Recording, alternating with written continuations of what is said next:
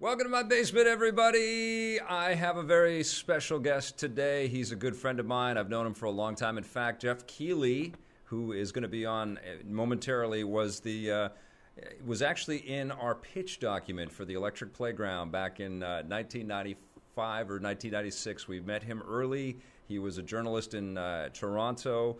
Covering video games. I think he was a teenager, and he first saw some of our early demo stuff and thought EP was kind of cool. And if you flash forward another 10 years from there, I thought he was pretty cool, and I asked him to be a part of our show, and there's some of my favorite memories. So it's fantastic to have you, Jeff, on the show, and I'm glad that you're here, and it's been too long, my friend. How you doing?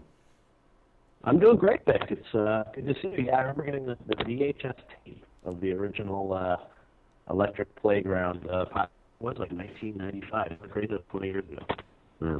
1995, yeah. And tell me a little bit about what your life was like back then, because you're one of maybe, 10 or probably 10 journalists that I know in the video game space that has been to every E3 and has been covering this business basically for as long as I have. But tell me about your life in 1995. What was covering games like for you back then? Yeah, 1995, I was in high school in Markham, Ontario, just north of Toronto, and was writing reviews for video game magazines as a freelancer. I was involved a little bit in some TV production. There's an award show for video games in 1994 called Cybermania that I wrote on, and they were creating the company that did that was creating a show called Life on the Digital Edge, which was a TV show that I was sort of involved in writing on. But yeah, I was going to school, I was playing games in my free time, and then was on, services like CompuServe. And like 95 was right when the internet was just sort of starting as well, so it was sort of, on the internet a little bit, on CompuServe, playing games. And yeah, I was, wasn't really even traveling to that many events or anything. I was a kid in high school, and yeah, I got to go to my first E3 that year in 1995. So it was kind of a big year. Met you, went to my first E3. That's amazing, dude. And yeah. The presence of games and the game companies at those first E3s must have been pretty mind-blowing for a kid like yourself and a kid like me. I was a kid then too, for Christ's sakes. But like these huge booths and these huge parties and all that stuff. Were you anticipating that? Had you already gone to the CES trade shows before? No, I don't think I had. E3 was really the first thing, and I remember it was in LA, and my father was in town. He drove me up to the convention center, and I kind of walked in, and I remember I had like a little suit on. I was like so excited to be there. I was a kid, and one of the things with E3 was that they had a rule that you had to be 18 or older to get into E3. Right. So I remember I had to write a letter to the guy, Doug Lowenstein, who ran ESA, sure. that put together E3, asking special permission to be able to go into E3, because I was, I think, 15, 16 years old at the time, and he granted me permission. So I remember I had on my suit, and in my lapel pocket I had this little letter from Doug, and I walked up to the front door of E3, and the security guy says, "Hey, can I see your ID?" And I pulled out my letter proudly and said, "Hey, look at this. I'm official. I can get inside." And yeah, it was amazing. You got to go inside, see all these amazing heroes of the gaming industry. The first E3 was when the first PlayStation was just about to launch in America. So I remember going to that party on the Sony lot in Culver City, and Michael Jackson showed up, and he was there at the ice cream parlor, and they shut it down so he'd go get his ice cream, and he went to go play Ridge Racer, and it was all this stuff that was crazy. That was, I think, in like May. I think I was still in high school, and it's just crazy to me to sort of have that experience as a young kid, and the industry was just starting out then. So yeah, I'm grateful that I sort of got to grow up with the gaming industry, and I always have a special affinity for E3 because that was one of really the first big gaming event that I got to go to. Well, obviously, you and I were just talking before we started rolling here. E3 has changed tremendously over the years. There was that kind of slow period while we were all hanging out on the beach singing "Kumbaya" in Santa Monica, which was kind of crazy because it didn't feel like the E3 that we had remembered, but it's going through more changes. We just heard about the EA pulling out. Nintendo has had more off-site presence in the last few years. What are your thoughts on E3 right now? How are we looking at E3 or for E3 in 2016 and going forward? Well, E3 is such an institution for the industry. I think it's really important. Like when I do the live coverage on YouTube now, it's amazing. I mean, last year when we streamed E3 on YouTube, it was the biggest live stream of the year on YouTube globally for anything. It's a special moment where the gaming industry gets a lot more mainstream attention. So I think all of us hold on to it very tightly and care about that week and what E3 means. And even when you talk to someone who doesn't really play games all the time, even if you mention E3, it's sort of a name or brand that people are like, oh yeah, I kind of heard of that. Like I know what that is.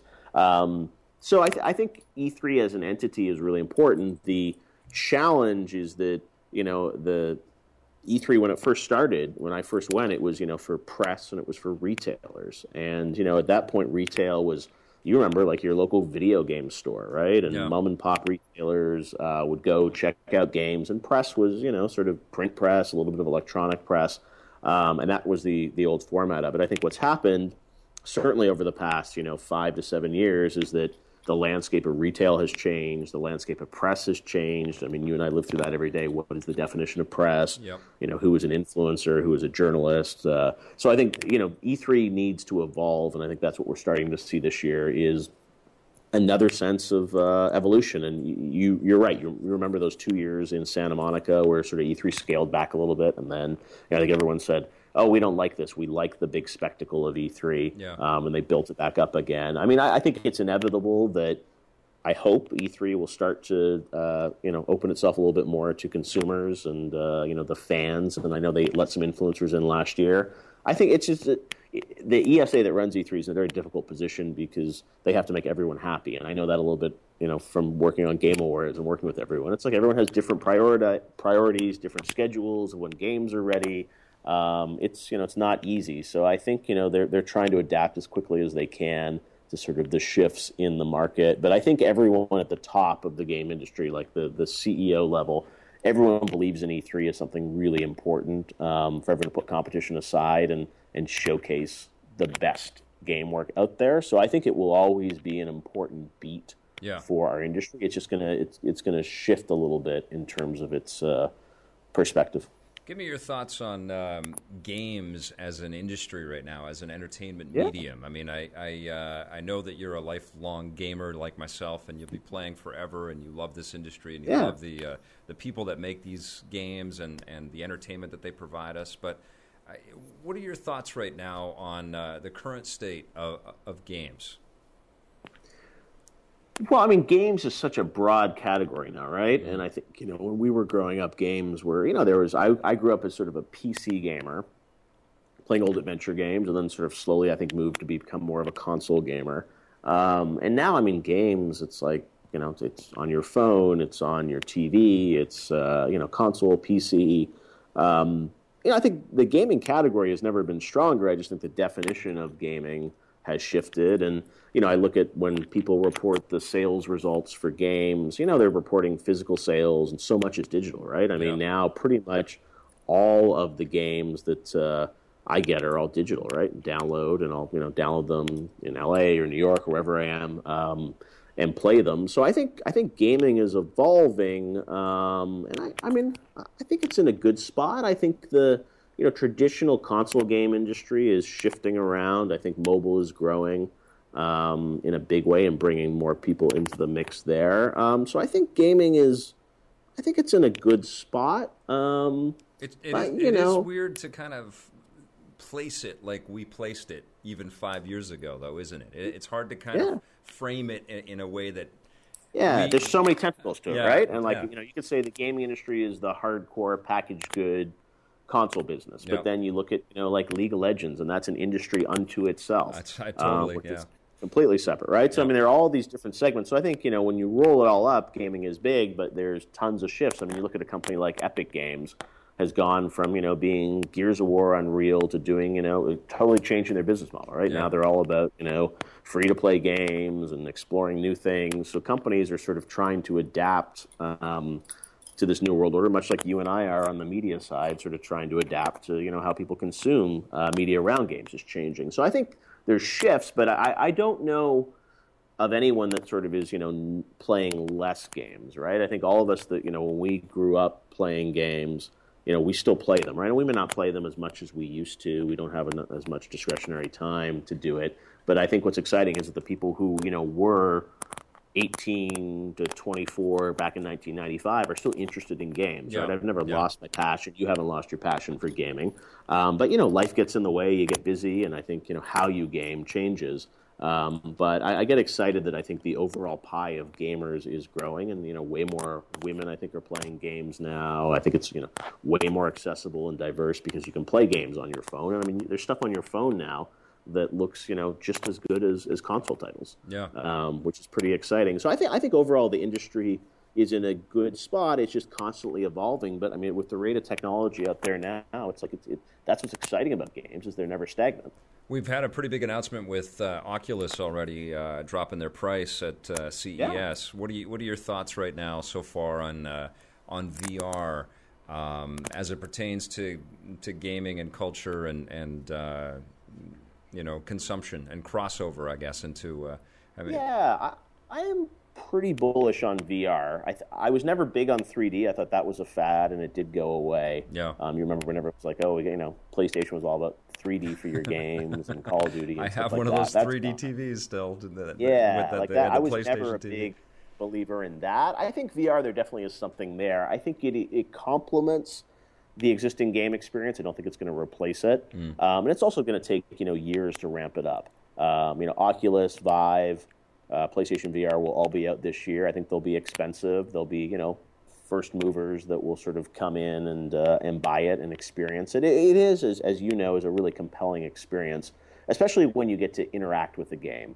Oculus with the Xbox controller is an okay experience. I think once you get Oculus Touch, once you get the Vive controls or the moves with Morpheus, that starts to become really, really interesting. And I think VR will be compelling for short session games. I think it is really powerful and immersive. And I'm actually really bullish on the sort of non-game applications for like watching video, other sort of interactive dimensions to it. So virtual concerts and things like that. Yeah, I definitely think there is something there. Even like Gear VR, I played around with, and that's pretty compelling. That's the mobile phone you just sort of put into the visor. Yeah. So I think it's only going to help grow the gaming business. I don't think you're going to the console is dead and you're just going to play in VR now. I think it'll be a different genre of gaming, and I think it'll be pretty compelling. Yeah. So yeah, I like it. I just think it's something that is going to be years away. Morpheus, I think, or PlayStation VR, I think is going to do well because they have a big install base for PlayStation 4 to build on. Oculus and Vive, you got to have a high-powered PC to run that, and those things are not going to be cheap. But there are millions of people that have PCs that will run that thing. So I think VR is going to be fun. You are a broadcaster that understands the importance of framing good stories around these types of things with the awards and with the E3 live shows that you do and various other events and things that you host and produce. How would you tackle VR, and how are you tackling it? Is it going to be part of the E3 awards and then your game awards this year? Yeah, we'll probably have a best VR category because I do think it's sort of a different genre of gaming, and I think there's enough excitement across all the platforms that VR is I always say with any awards, it's like you need to have 5 good nominees that aren't just in the category because they're the 5 games that exist. Right. Like Mortal Kombat was the best fighting game last year. Yeah, you got to struggle to think of the games. People get upset when we get rid of a category. I'm like, well, it should be an honor to be nominated. It shouldn't just be sort of de facto you get nominated because you are one of the 5 games. Right. And I think VR, there's certainly enough stuff this year to warrant consideration. And we did that a few years ago with Best Motion Control Game, right? That was a fad where you had the Wiimote, you had the Move, and you had Kinect, and that was sort of a phenomenon. And certainly was a fad. Woo, gone. Yeah, so that's gone. I think VR there's definitely something sustainable there. Yeah. How big it is, I think, is sort of, it's up for debate and will grow over time, and it should, right? The worst thing that can happen is that, there's this huge hype around VR, and then it comes out, no one buys it, and everyone's like, oh, that market's dead. It needs to sort of slowly grow. Yeah. And I'm pretty excited that, this year, these headsets are going to be out. I mean, Oculus is going to be out, just like 6 weeks, 8 weeks from now, which is pretty cool. Yeah.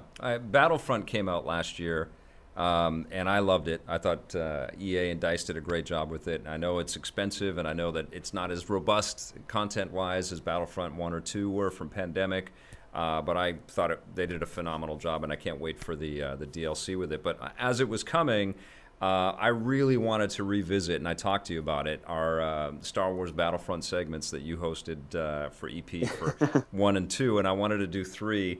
And, of course, all kinds of crazy stuff was going on with us because that's right around the time that I found out that we weren't going to be going forward with Rogers, and I had to kind of make some changes. And all of that stuff was going. But also, the marketing for Battlefront started to hit, and they were doing shit that was so incredible that I just couldn't figure out how would we do anything on the show that would look anywhere near as cool as the guy jumping out of the window and onto the X-Wing. Onto the X-Wing. Yeah, it was so rad. But I want to talk to you about those days because you signed up for EP. Did you know what you were getting into? I guess you'd seen the wacky. I'd seen it. Yeah, I mean that was. It was fun because I watched the show for many years, and growing up in Canada, you are a national treasure up there for gamers. That's what you were able to build and put games on the map. And I mean, growing up in Canada, part of the reason I fell in love with games is that there was such a great community around games up there. Yep. And, my local A+ software I would go to go buy PC games, and it was just fun back then. So yeah, no, I definitely knew the show, and I was excited when you kind of asked me to get involved, do something. And that first shoot was such an epic shoot, out in the forests of San Francisco. Was that your first one? Was that your first? I think so, yeah. Oh my God, that's crazy. Yeah, I think it was. I think that's where we sort of started with that big sequence, and it was fantastic. And what you guys were doing, and Tavis and everyone, the effects and stuff, were being done in, that was probably 2000, 2001, and before the Freddie Wongs and the Corridor Digitals and all these guys on YouTube. I mean, you guys were doing, incredible work that, the guys at, LucasArts and Lucasfilm would be blown away with what you were doing. Yeah. That's ILM. So, that was tons of fun to get involved with that. And I had always been a fan of the show and, loved what you and Tommy had put together with that program. So it was an honor to get involved. And, that was before G4, that was, before really any other video game television out there. And I was, pretty much a print written journalism guy. Like I wrote long-form journalism for GameSpot. I wrote, for Entertainment Weekly, other places like that, but hadn't really done a lot of video. Yep. And, I credit joining EP and working with you as really the start of this sort of video revolution for me, and sort of geared me up for, what was then G4, when, EP was on G4.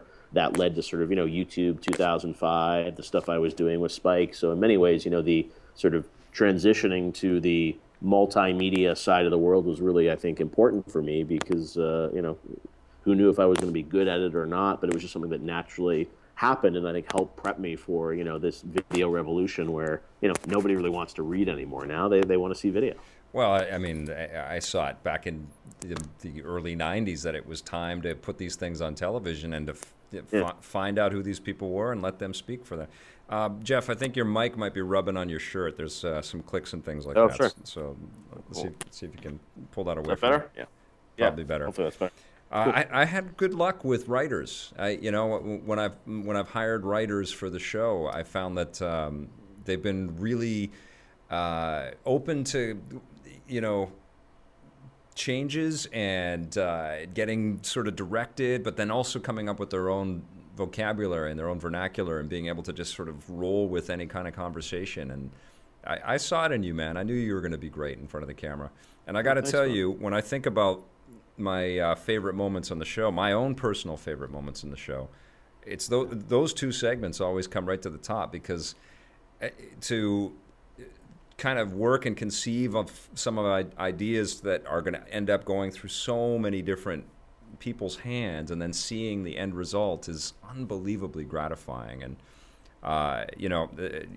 you were patient, and you were open to whatever kind of crazy stuff we threw at you, and you were playful, and you were, and I knew that you would come from a pretty serious sort of academic kind of look at games in a lot of ways. Right. There was a lot of respect around your work and your writing, and I was just really grateful that you were willing to throw yourself into it and trust us and do all Oh kinds yeah, of man, that stuff. was fun.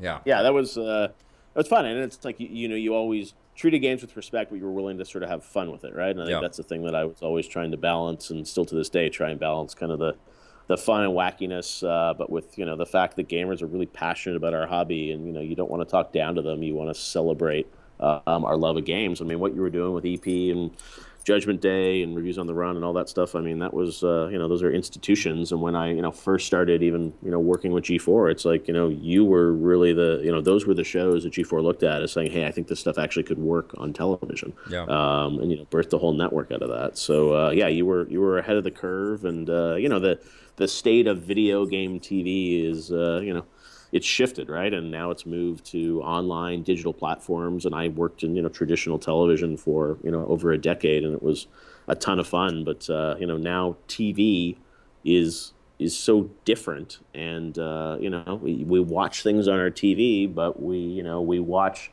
House of Cards via Netflix. And it's Yeah. like, it's not through traditional cable. And that's what I think has been fascinating is now, you know, the quality of the streams is indiscernible. In some ways, it's even usually better than your cable signal. Yeah. And I remember when I was, you know, first on, you know, CompuServe or on the internet, and you were watching, you know, movie trailers, and it was like, oh, do I, you know, the 320 by, you know, 180, you know, pixel, you know, trailer, you try and blow up on QuickTime to watch, and Dude, now we, it's like, we had postage stamp videos from our E3 trip in '95 on our website on electplay.com back then, and people would have to wait as these things would download. You know, it was crazy. And it really has come so far. But what do you think? You know, you've done a lot of television, as have I, and I kind of just shake my head at what's going on with a lot of broadcasters right now. I feel like they're throwing in the towel more than sort of meeting sort of the tastes of people in a lot of ways. There's a lot of great cable television in terms of scripted stuff and yeah. some interesting choices there that are kind of binged and consumed. But in terms of information, other than sort of stodgy news, which I think is also getting hammered right now, they're just not really rolling with this, you know, interactive, all-you-can-eat kind of video universe that we're in right now, are they? Yeah, I mean, I think it's challenging, right? I mean, the you know the nature of certainly unscripted stuff or news, you know, variety style shows on TV. It's like it's tough, and that's not just you know gaming, right? It's you look at like the entertainment news landscape with like you know Entertainment Tonight or Access Hollywood. I mean, you can get that all on social media and you know on Snapchat and Twitter. And I just think that you know the news comes instantly now. You don't have to sort of wait any period of time to see it. And that's why I've always been a big believer in doing live things. Because yeah, I mean, you know, convincing people to tune into television now, it feels antiquated because everything is so instant online. So yeah, I mean, I think TV networks are struggling, right? Especially with this audience because you know we program to young guys who are some of the most hyper-connected folks out there, right? Yeah. It's like, you know, gamers have Twitch on their television. They have, you know, the latest phones. They have, you know, IPTV. They have OTT networks. So, you know, trying to get them to kind of roll back onto television is really difficult.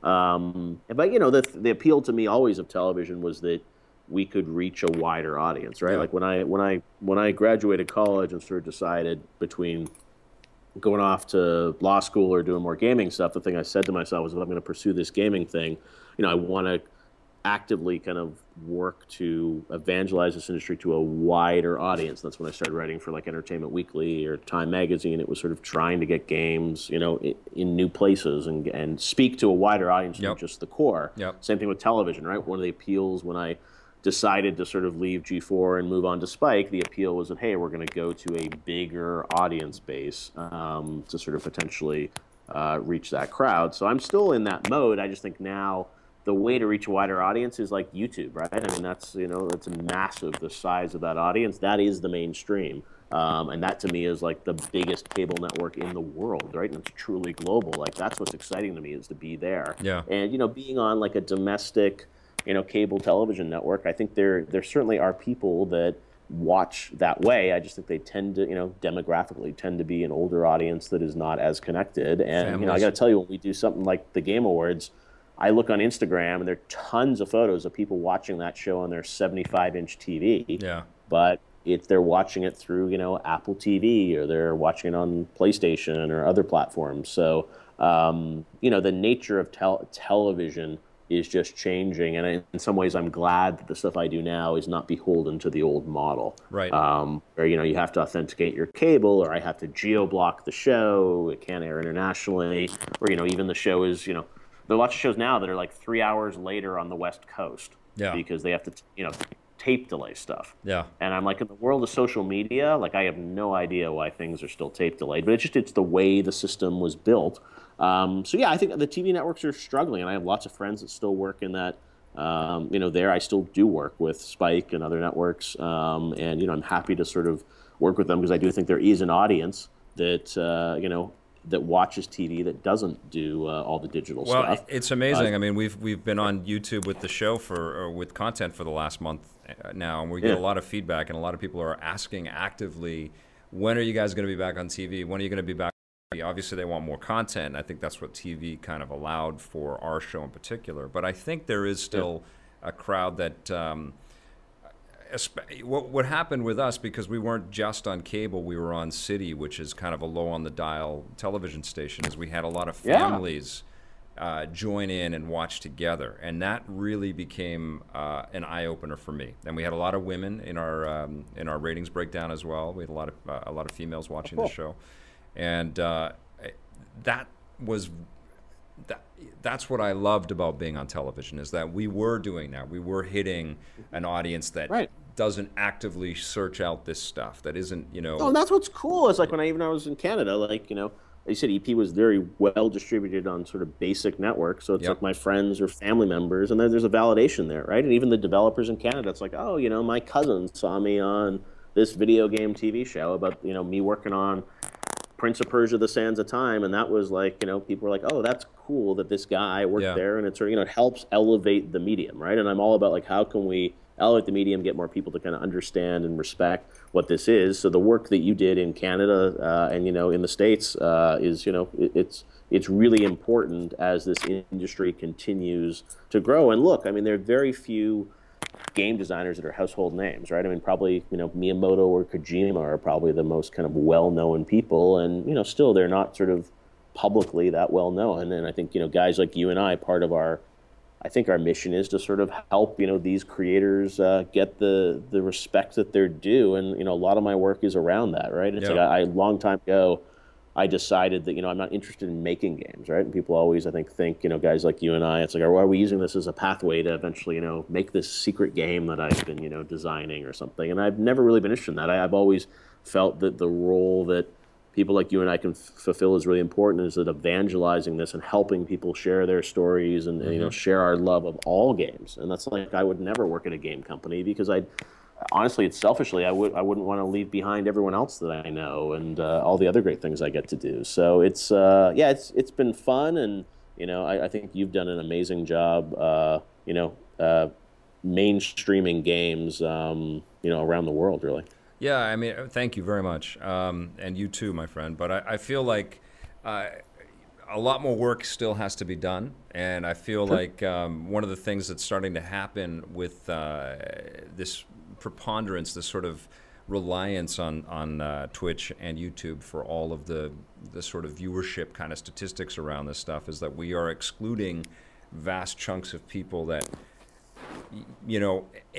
have very busy lives, to the point where they have to scratch time out to be able to play the games, but then to couple that with having any time left to find out about games is really difficult. And I know that if you're curious, you Google some stuff up and you can dive down into a trailer or a Let's Play or a walkthrough or something like that. But I feel like discussion around this stuff with people that make games is still really valuable, and I don't want that to disappear as we get more and more people just doing walkthroughs and Let's Plays and Twitch streaming and hamming it up in front of the camera. That stuff's all entertaining, but I feel like we're kind of losing the voices of the developers and the inside kind of access to the game development community. No, and that's happening across all media, right? I think, Yeah, the idea of, I love great journalism and exploring stories and sort of, telling people what's cool, help discover, a new game. I mean, I think some of the most memorable moments to me, and I'm sure to you, are when, you find a game that you're excited about and you share it with people and it goes on to become a success, and that developer comes back to you and says, hey, thank you for believing in us and our game and, getting it out there. And that's the stuff that I think is, one of the most important roles we can play is sort totally. of, letting developers know what they're doing is cool and sharing it with an audience who then responds to it. And part of the reason why I think you and I know so many people and have worked with so many people for so long is that they understand that, we've been there since the beginning when they were just starting out, right? And Yeah, it's, the Todd Howards of the world, were nobodies 20 years ago, and it's sort of like us, and we've all grown up together, and everyone's worked really hard. But I hope that that role continues to exist, and in this day and age, you're right. There's lots of publishers that will say, "Hey, we can just talk directly to our fans. We don't need to involve anyone else," yeah, or we can just do a bunch of Let's Play videos on YouTube, and that's fine. And I think honestly the there will be a balance, and there's always sort of this, with anything new, there's this huge gold rush, and everyone's excited about it, and then it sort of self-corrects a little bit back to sort of, yeah. what it probably should be. So it's the thing that I'm always, the thing that I'm always thinking about, and I always have to remind myself, is that we've been doing this for a very long time, Yeah. and what's happening this month, or even for you, what's happening with EP now, I think it's, it's just a point in time, and Yeah, you have 20 years of history behind you, and there'll be 20 years of great stuff ahead, and it's like, who knows where it's all going to land. Totally. And 20 years of history was not all roses. It was not all perfect. Sure. There were lots of moments where we had no idea. Oh, same with me. Yeah. I mean, I was, with what happened with G4, and then, with the uncertainty around even Spike and the things I was doing there. It's like, video game TV, and you and I both know this. I mean, we're not making The Voice, or we're not making, some, highest rated show on television. I mean, it's still for a niche audience, and there are lots of people around who don't really understand, what this is. And, you and I have been, I think, a pure play, and I'm all about games. And when I was doing TV, it wasn't about that's a jumping point for me to go do my scripted series that I want to make. It's like I've been, from the get-go, it's like I'm gonna hitch my wagon to games, and that's what I love, and it's been fun to be around it. It's definitely. I've learned a lot about being a television producer doing this work, but it's not because I want to go off and produce other TV shows. And in fact, I keep. I'd like to make other shows and see other things get developed and stuff, and I have done some other things out there, but I can't really, as a TV producer, come up with a better pitch or something I'm more passionate about than Electric Playground, than the core idea that I had in 21 years ago. I feel like this constant conversation needs to keep happening, and it actually has been. And I thank everybody that's been watching our vids and the comments and stuff, but I put up that Division thing a couple of weeks ago, and it was kind of a different thing for us because we're used to our 3-minute package pieces that end up in the show, and maybe we revisit the games over the course of a season. But we let an 18-minute video about one game and a couple of conversations just float, and people seem to respond to it really well. And that was really... And you've done that kind of thing, though. You've been doing that kind of thing with your last 24 hours or the last 48 hours. Final Hours. Final Hours, yeah. Talk to me Yeah, about how that started, man. I mean, those really, I started in '97 was the first Final Hours, Wow. which was the making of the first Half-Life at Valve. I wrote that for GameSpot, and that was, I think I was a freshman in college when I wrote that, and it was, going up to Valve and, being there right when they were just starting the first Half-Life, which is just insane to me, to think of, what Steam and Valve and Gabe have become. But it was, it was driven out of a passion for these creators and the creative process. And like when I would, went down to id Software in like 1993 when they had just shipped Doom, and like to hang out with those guys, I'm like, these guys are so cool, and there's no way to learn about them, and I'm so inspired by them. Would meet John Carmack or Will Wright or Gabe Newell. It's like I was just compelled to sort of tell their stories and explain how these games work, in part because I naturally was interested, right? I mean, those things weren't driven out of anything but a desire to tell their stories, and because I wanted to learn about them. And yeah, it's been fun. I mean, it's literally been 18 years of writing those behind the scenes stories, and I only really do them when there's a story that I think is compelling enough to tell. I mean, they massively interrupt my life when I do those things, because they're 30,000 words, and now they're iPad apps and all that. So I really have to. And you be live careful with about the developers, man, because those final hours they're there for. They don't go yeah. home. Well, and now the funny thing is, final hours is it's a little bit different, because now they've got the day one patch, and they've got DLC, and it sort of is this. There are no final hours anymore. Endless hours for these games. So yeah, I enjoy it though, and it's a lot of fun to do those, and it's about also creating sort of documents of, or documenting the creative process behind some of these games. And one of the things that I think is missing from this industry is that historical, archival aspect of it. And I think you've done a great job with EP in all these 20 years, and I look at everything on YouTube and everything online. It's I'd love to see a great documentary about the making of the first Doom, or the making of that game, and a lot of that's been lost. And I hope that those books, I mean, when you look back over the past 20 years, I'm really proud that we documented the making of the first Half-Life. I documented the making of the second Half-Life and Portal, and a bunch of these other games. And you've done a great job, I think, too, sort of having that history of this industry, which I worry is lost a little bit. And that's what I get excited about. Yeah, because there is a lot of. And I don't want to sound like an old fart that's just making that's like pissed off that these kids are all in front of their webcams and twitching and streaming and stuff. I'm not. I think that's great. I think that it's awesome that people are building businesses and they're growing their personalities out of that. But it's exactly what you speak of, that honoring the creativity that's a part of this business is a little more than that.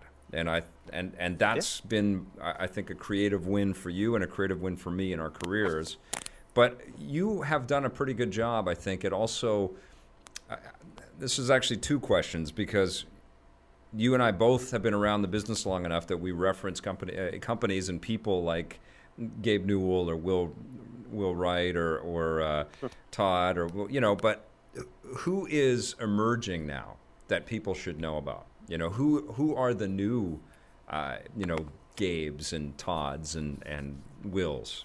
Well, I mean, I think there's a lot of interesting stuff happening in the indie space. A lot of those guys are doing fascinating things. Like I'm playing The Witness from Jonathan Blow, and he did Braid, he did this. I mean, he's a brilliant guy. He's pretty quiet, but just as often does great work. And I mean, I'm excited about a lot of those young upstart developers that are doing interesting things. I mean, some of the MOBA guys like Brandon and Mark over at Riot. I mean, they've built an incredible business around that game. I don't think they get nearly enough credit for what they've done there. So that they're always going to be new designers. And one of the things to think about is who are the designers that have been able to successfully transition between generations of consoles and still be relevant, right? There are lots of guys now. Yeah, right. Kojima's one of the few, I think, that has really done a great job of sort of continually reinventing himself. But look, I mean, there are lots of designers that you and I knew 15, 20 years ago who are, forgotten to history. Yeah. Because they either, just didn't make it or didn't make a name for themselves. Well, here's what I'm concerned with, especially with EP not on the air right now, right? And the amount of hours that we could do. But there's also no G4. There's, you're not making a daily or a weekly show right now. You're focused on the events. There is no... Let's go visit. Let's go find out. Let's go talk to these people. Let's get them in front of the camera. Let's discover who these guys. Let's see them at work. Let's figure all that stuff out. And that sucks. Like I feel like that should be continually happening. And I feel like the business itself, the industry itself, seems to be so focused on just making the games the stars that they're forgetting that people make the games and that people have a lot of currency as well. And I feel like there was a little bit more of that when we were starting out, because we were all in this together, and the PR people that we would work with, and the marketing people that we would work with, and the studio heads and stuff like that would be very accommodating and very much into letting us run around their halls with lightsabers, for an example. But you know, like, they were into it with us, and I feel, not that it's there's an opposition happening right now, but there isn't that same sort of welcoming, let's really put these people in front of the camera, let's open the studios to these guys, let's make sure that this constant conversation is starting to happen, other than their own efforts with their own Twitch streams and their own Facebook posts and things like that. Well, look, I think there is something to what you're saying, and I think it's also, part of it is just the industry kind of maturing and you know, clamping down a little bit, which I think is natural. But it's also, I mean, I think there's a sensitivity out there that, you know, the sort of the social zeitgeist right now is at a point where you have to be sort of careful and protect kind of like what you say and who you trust and how you get look what happened to Adam Worth. In that world. Yeah, well, I mean, it's just like, I think, yeah, there's that, but it's also just the general sense of concern, I think.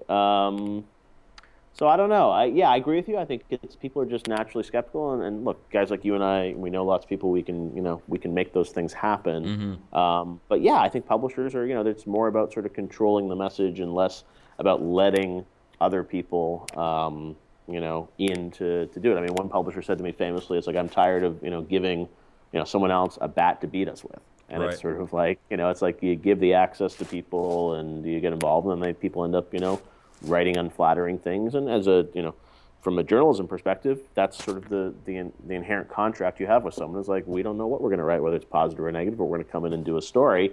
But now, in the day and age of, you know, social media and direct access to fans, some of the publishers say, hey, that's a risk we're not willing to take. Right. And we don't want that coverage because, you know, the reach of outlet X or Y is nothing compared to our Facebook fan page that has 15 million fans. And if we can just get those 15 million people to buy this game, we're in good shape. You know, I think some publishers and other folks look at the larger opportunity of saying, hey, we need to evangelize what we're doing to a wider audience. We like to cross-pollinate fans of one game into another game, and that's what, you know, a show like yours is able to do. It's like sort of celebrating games overall. But I understand that you know, it's a rational decision that people are making around how they approach everybody's media. Everybody's got a you know, an ability to create their own media. I mean, it's interesting that one of the South by Southwest awards is about most entertaining online personality in games, and Tim Schafer is one of those guys, you know, and he's a developer, but he's up against Angry Joe and Greg Miller, and it's a fascinating world. We are all media creators at this point, not just in a specific media, but we all, with our social sort of posts and our videos and everything like that, we are all creating all the time. But you have also been a talent shepherd on your own here, working on your YouTube specials and things like that. You've started to corral a lot of YouTubers and personalities that way.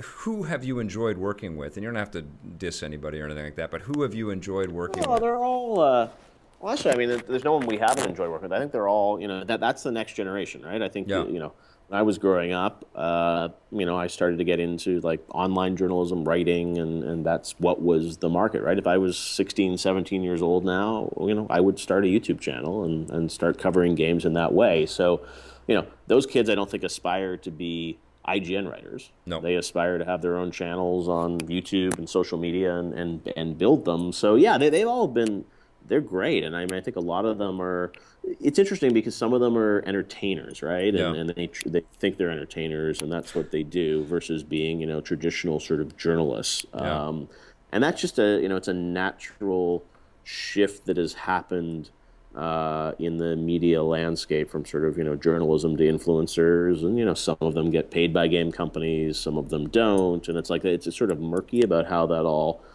plays out, and it's the Wild West right now.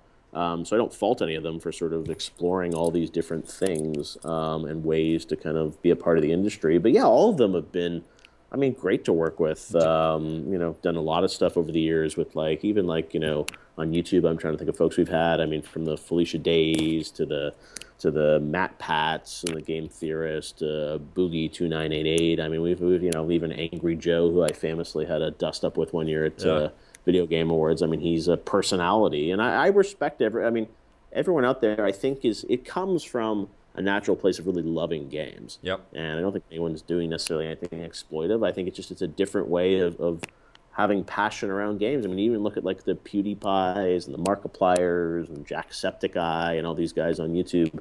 I mean, they celebrate games. I mean, they're off making their own animated series. I mean, in many ways, they have their own, their own Adult Swim networks that they're building for their fan bases, and they're game fans, but they're also much broader than that. So yeah, all of them have been really good to work with, and it's eye-opening to sort of connect with another generation. And it's like, I'm no longer the 16-year-old kid covering games, but I'm really interested in how people are consuming media, who they're connecting with, and that's exciting to me. So to dive into the world of YouTube, it's been an honor to work with them, and I think some of them respect the sort of relationships and the history I have with some game creators, and I respect how they connect to their audience. So it's been a really nice kind of marriage between coming at it from both angles. And are you now taking some of that learning and some of that education that you're getting from these YouTubers and also working directly with YouTube and then parlaying that back into relationships that you have with traditional broadcasters too? Yeah, I think so. I mean, the traditional broadcast stuff is so up in the air right now about what they're doing. I mean, I think even for me, it's like, the being a host or personality. It's like now everyone's like, how many Twitter followers do you have? How big is your Facebook? It's like how many Instagram fans? I mean, that's even sometimes more important than the quality of some skills at kind of presenting or hosting. So it's just the world is shifting in that way. So yeah, those guys they're all interested in that, but I also don't know, those young guys, how appealing it is to be on TV. Yeah. I mean, for you and I, that was, for you, that was the holy grail, right? Like, be on television. That was my dream. Cool. Yeah. And even for me, it's like when I was up in Canada and family members would see you on television, it's like you had made it, right? That was, even for my parents, it's like having a television show. It's like that is it's a big deal now. Anyone can have a YouTube channel. Yeah. So it's like, what is the thing that really matters? So, there's validation for our industry to be on television. Even when we do E3 on Spike, it's like that's it's important, I think, to have it out there to reach a wider audience. But I don't know. When I talk to a lot of the influencers, they don't tell me about how we got to go sell a show to television, and I've always wanted to be on TV. I think they're really happy connecting with their fans on YouTube and social media. And the money is starting to work that they don't even need to think about going anywhere else because they end up doing pretty well just through digital media. Well, I got to tell you, the throughput, and this, to like getting things done through these social media outlets and these social video outlets is incredible, and it's addictive. There's an allure there, right? It's like, wow, we conceived it. We put it together, and there it is, and everybody can watch it, and they can tell us whether or not they like it right away. It's amazing, because it is a push-pull that you just don't get when you're making television. We would kind of, even with the daily stream and our connections with Facebook and Twitter and all that stuff, we just would put it out there and then kind of roll on to the next day and kind of go back into the cocoon of building it and sending it out. But it doesn't work that way with YouTube and Twitch. Yeah. No, it isn't. And that's why I love the these live shows when I do the awards or I do E3 or other live events. It's great because you're getting the real-time feedback. You're seeing what people are saying on Twitter about it, and you can react in real time. And that's what's fun about it, as you said, versus TV shows where, hey, we just finished it, ship it off to the network, it's going to air that day or the next week or whatever. So it's that's just where it's all going. And for this audience that is so connected and so digital, it makes natural sense because there's the quality of what you can put on television through digital means is great. And I like that what we do at E3, what we do at the awards, and the stuff you do. I mean, it feels television quality, and that's the thing that I think has always been important to us is to do stuff at high quality. And when I do E3,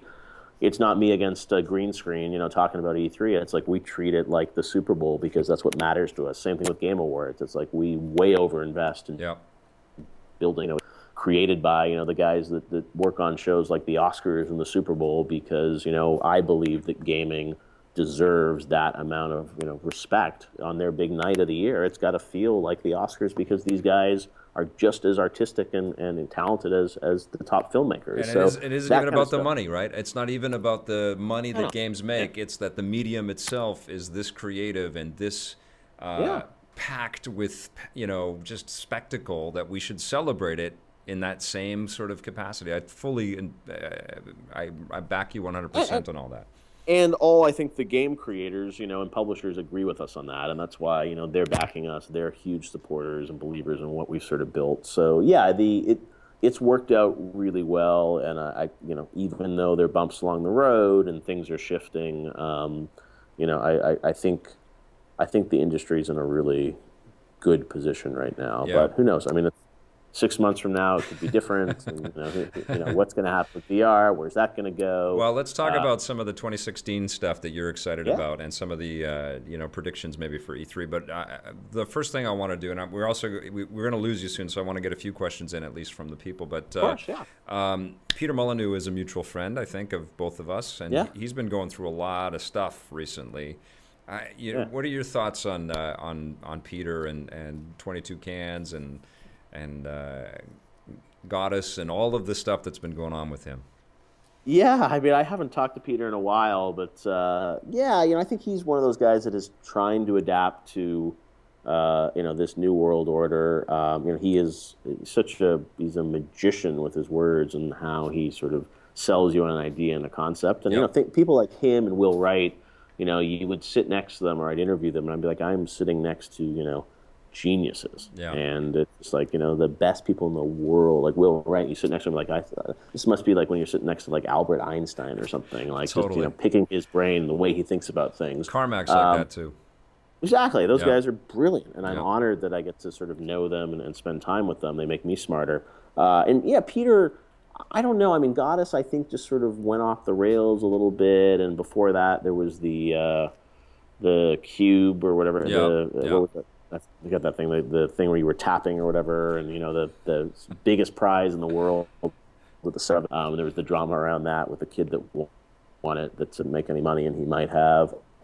I think Peter is one of those guys where his ideas just get ahead of himself, and it just sort of catches up with him a little bit. And I love him. I just think he's one of those people where you just sort of you have to treat him a little bit as an entertainer too. Yeah. Versus someone that you take full stock in everything he says. It's like he's brilliant at sort of selling you. He would sell snow to the Eskimos, right? I mean, he's brilliant at convincing you of things. So yeah, I feel for him. I haven't talked to him in a while. It feels like things have died down a little bit for him, and I mean, I just hope he keeps making games, right? And the last thing I want to see is people like that just sort of give up or retire. And I mean, he has I'm sure the financial resources that if he wanted to never make a game again, and certainly not in a negative way. Like if he makes the decision that's good, I'm done. But I just don't want to see him go out in flames, just like with anger. Exactly. And I think there'll be more sort of from him in the future. But yeah, he's a great guy and a good friend, and I gave him money for Goddess 2 on Kickstarter, and I don't feel great about it, but it's that's the sort of the inherent contract you have when you back something on a Kickstarter platform, is that you sort of have to, it's like gambling. You sort of have to be prepared to lose everything, I think, but you want to believe in someone and bet on them. And there have been other Kickstarters that I've paid for that have paid off. So yeah. Okay. The thing that you're most excited about for 2016? Good question. Like what I could talk about that's announced. I mean, I guess I'm excited about VR. I think that's really going to be interesting. I think that's something that's going to be a little more mainstream. I think it's going to be the kind of thing like, you remember you used to have a game console, you'd get it, and people would come over to your house and be like, wait, like those graphics look incredible. Let me marvel at it, right? You don't see that anymore, but it's like, oh, wow, that's Star Wars, like Rebel Soul. How do they do that? That's incredible. And like, hey, check this out with, the old CD-ROM games or technology. I think VR is going to have that element where it's like when you have one there, someone in your family will be like, oh, you got one of those VR things. Let me try it on. Let me experience it. So I'm excited about the sort of water cooler conversation that will come around VR this year, because I think it's gonna make gaming exciting. It's not going to be the thing that kind of is on your shelf now. I mean, if you have a PS4 and Xbox, no one's going to be dazzled by it because it's like games look great now. But I think VR is going to be that thing that is going to be a conversation starter. Cool. Okay. Blake, do we have some questions that people have got for Mr. Keeley? Yeah, we've got a couple. Okay.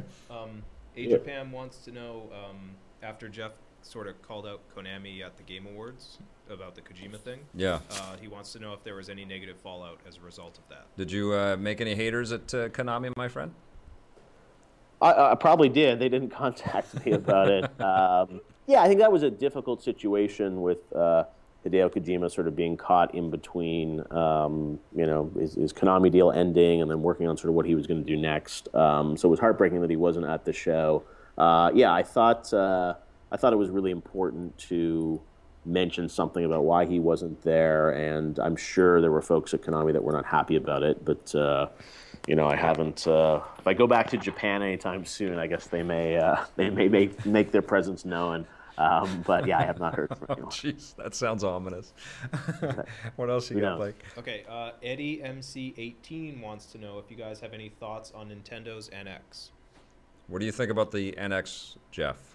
I don't really know much about it. There've been rumors and patents filed and things like that. It'll be interesting to see, what Nintendo's play is and sort of how they're going to fit into the market. I think a lot of people were surprised when Nintendo said they were going to have another home console. Yeah. It was something that Mr. Iwata said before he passed away that was very important that they kept the home console going even though they were doing things in the mobile space. So I remember the Wii U, that was came a year early, and a big bet for that was to get all the third parties on board to move their Xbox 360, PS3 games to the Wii U, and they had that for a year or two. They had Call of Duty, they had Assassin's Creed, they had all these big titles. Didn't really pan out. I tend to think that Nintendo, is not just trying to make another, PS4, Xbox One, and get third party support over from there. But what is the unique feature? What is the software that goes with that? Is it is it a handheld? Is it a console? Is it some kind of hybrid? I mean, I don't know anything more than what's sort of been speculated online. What do you want from a Nintendo console? What do you want? I don't know. I mean, that's the thing. It's like, the games and the IP are so fantastic, but it's really, the worlds that I fall in love with more than the control schemes or, we don't really need another console. That's the thing. Yeah. Well, I think that's what I want is I want the console to get out of the way, but to give us access to everything and own it and not have it separated by different stores and different platforms. I'd love to be able to, even now I travel so much, it's always heartbreaking when, I'm not like you, where I remember you would have your suitcase of your 3 consoles that you could fly around with, and it's like I just can't do that. So when I'm on the road, I would love to be able to just AirPlay, Assassin's Creed to my TV in the hotel and just keep playing. And it's like there's so many times where I would like to play games, but because I travel a lot, I just can't. I would love sort of Nintendo everywhere. And look, I'm not a big fan of the Wii U controller. I mean, the gamepad, I think that's just it's hard to play with that. And you sort of even with Wii U, you sort of play on that system despite, the controller and things because you love the games and you love the worlds. Yep. So I don't know. Yeah, I'll be fascinated to see, what Nintendo does. I mean, that's what makes this industry exciting is that every couple of years there's always new hardware and people get excited about it. What is it going to be? What is it going to do? How's it going to perform?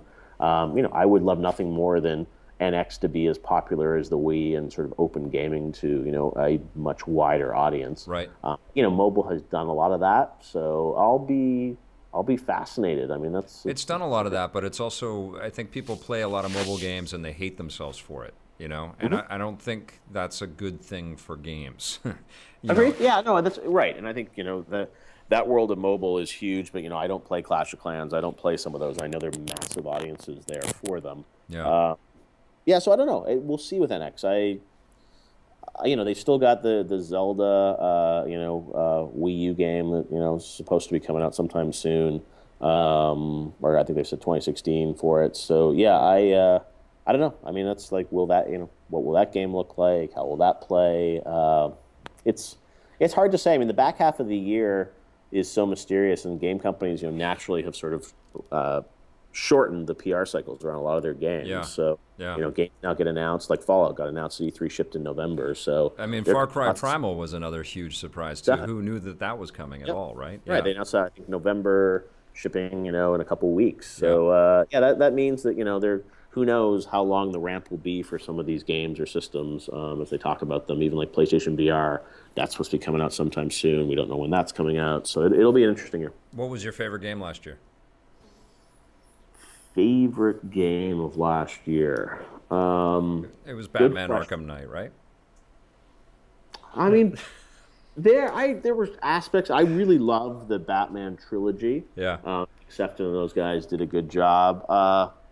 It felt like they were trying to do a little too much with that game, the Batmobile and all that. And it's like, sometimes just another great story is good enough. Yeah. Felt like it was sort of a lot layering on top of it. I did like that game, and it would definitely be in my my top 5. I respected Splatoon a lot from Nintendo, with that just being something completely new and different. It's what people always wanted from Nintendo, was like a new IP that was really fun and different. So I like that a lot. Metal Gear, I respected what Kojima went through to get that game, get it done and put it at that level of quality. So that one was really fun. I'm trying to think like the old, those are my favorites. I would say, Metal Gear definitely. I was pretty blown away, especially with the prologue and what he had done there. I mean, that sequence I think is just absolutely probably some of the best engineered game that I played in a couple of years. And the full game I think has a lot of strengths, and it's also has it. I like a lot of story in my games, and I think that game obviously sort of petered off a little bit with the story. I think at certain parts. So yeah, last year wasn't the year where there was like this one game, like the year of like Red Dead Redemption or The Last of Us, where I was like, it is clear, like this is the game that is the best. And I think that's sort of one of the things we found at the end of the year. Like Witcher is phenomenal for big RPGs. Bloodborne, same thing. I did not have the time to really sort of fully grok those games, given everything that's going on. So yeah, I would say probably Metal Gear or Splatoon, I would say, would be the two that were my favorites last year. Okay. You've got the E3 presentation stuff that you're going to be putting on with YouTube. You've got the Game Awards. What else can people look forward to that you've got cooking this year, man? I don't know. Those are the two big, you'll see that stuff happening again. There are some new things I'm working on. Probably do another Final Hours story that'll come out at some point this year. Cool.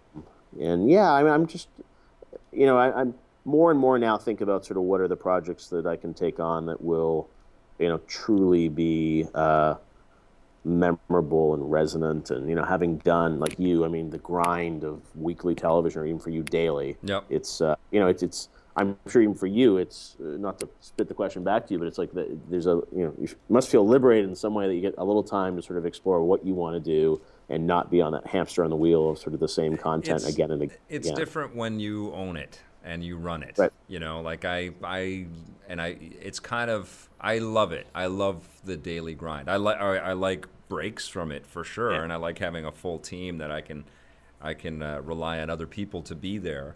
But I love that we make so much material and get it out to people, and it's especially because I still think that what we do is very unique. Like I feel the way that we've done television around games has always been unique, and it's become very clear when you look back at the 1997 stuff, and you look back at the old historical things that we've done, that we've just been making it up by the seat of our pants and having a good time the whole time, and that still kind of exists today, and we're not kind of building it out of any kind of corporate agenda or any kind of analytic. No, there's a freedom to that, right? Yeah. And you've earned that sort of freedom, and even though things change, for me, it's like things have shifted around, but I'm, like Game Awards, it's been awesome to be able to sort of make that happen and make a show that, I can fully control and deliver what I want for the audience. So it's empowering to do that. And I think now, I'm toying with the idea of like, is there a great, long form documentary to do as a film, which I haven't done. I mean, I think to me, it's really about like, what can I create that is resonant, that can sort of add something to the industry. And, I could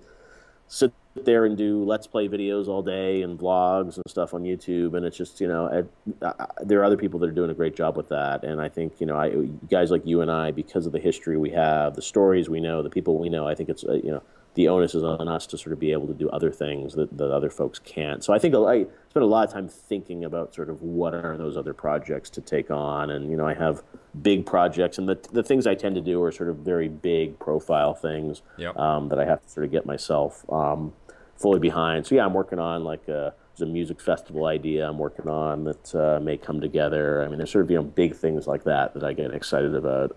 So who knows where it's going to go, but it should be an exciting year, and, hopefully you and I will be working together on some stuff soon too. I hope so too, man. I am so proud of you, and I know you got to split because it's time for you to get going. But love talking with you, brother, and we'll have you back on soon. And thanks, Vic, and congratulations on all you've done with EP, and I think the people that watch this, I'm sure, are fans of all the programming. But what you've built and what you've done for the industry has been really, really important. I think you don't get enough credit because you're the nice Canadian guy up in Vancouver that people don't realize that the basis of a lot of this video game programming really did start with you back in the mid '90s, and it's important, I think, that people recognize that. So Godspeed to you, and we'll catch up soon. Okay, brother, that's very sweet. Thank you very much, Jeff. Thanks, Vic. Thank you. Thanks, everyone, for watching. Okay, that was my friend Jeff Keighley. Everybody are they seeing my desktop right now, or my full? Okay, cool. You would just see a huge Marvel desktop. That was awesome, and I love talking with that guy. And it's surreal for me, I got to tell you, to kind of reminisce and sort of float back through all these people and lives and individuals that I've been able to work with. I've been very, very lucky in my career. And that continues because I have your support, and I'm having a blast. But it is very weird to take these trips down memory lane. I will have some other people from Electric Playgrounds Past on this show very soon. But that's gonna be it for us right now. Thanks for watching, everybody. And thanks for watching, everybody. And we'll see you again very soon in Vic's Basement. And I think we have to say Stitcher, right? Yep. Stitcher! See you later.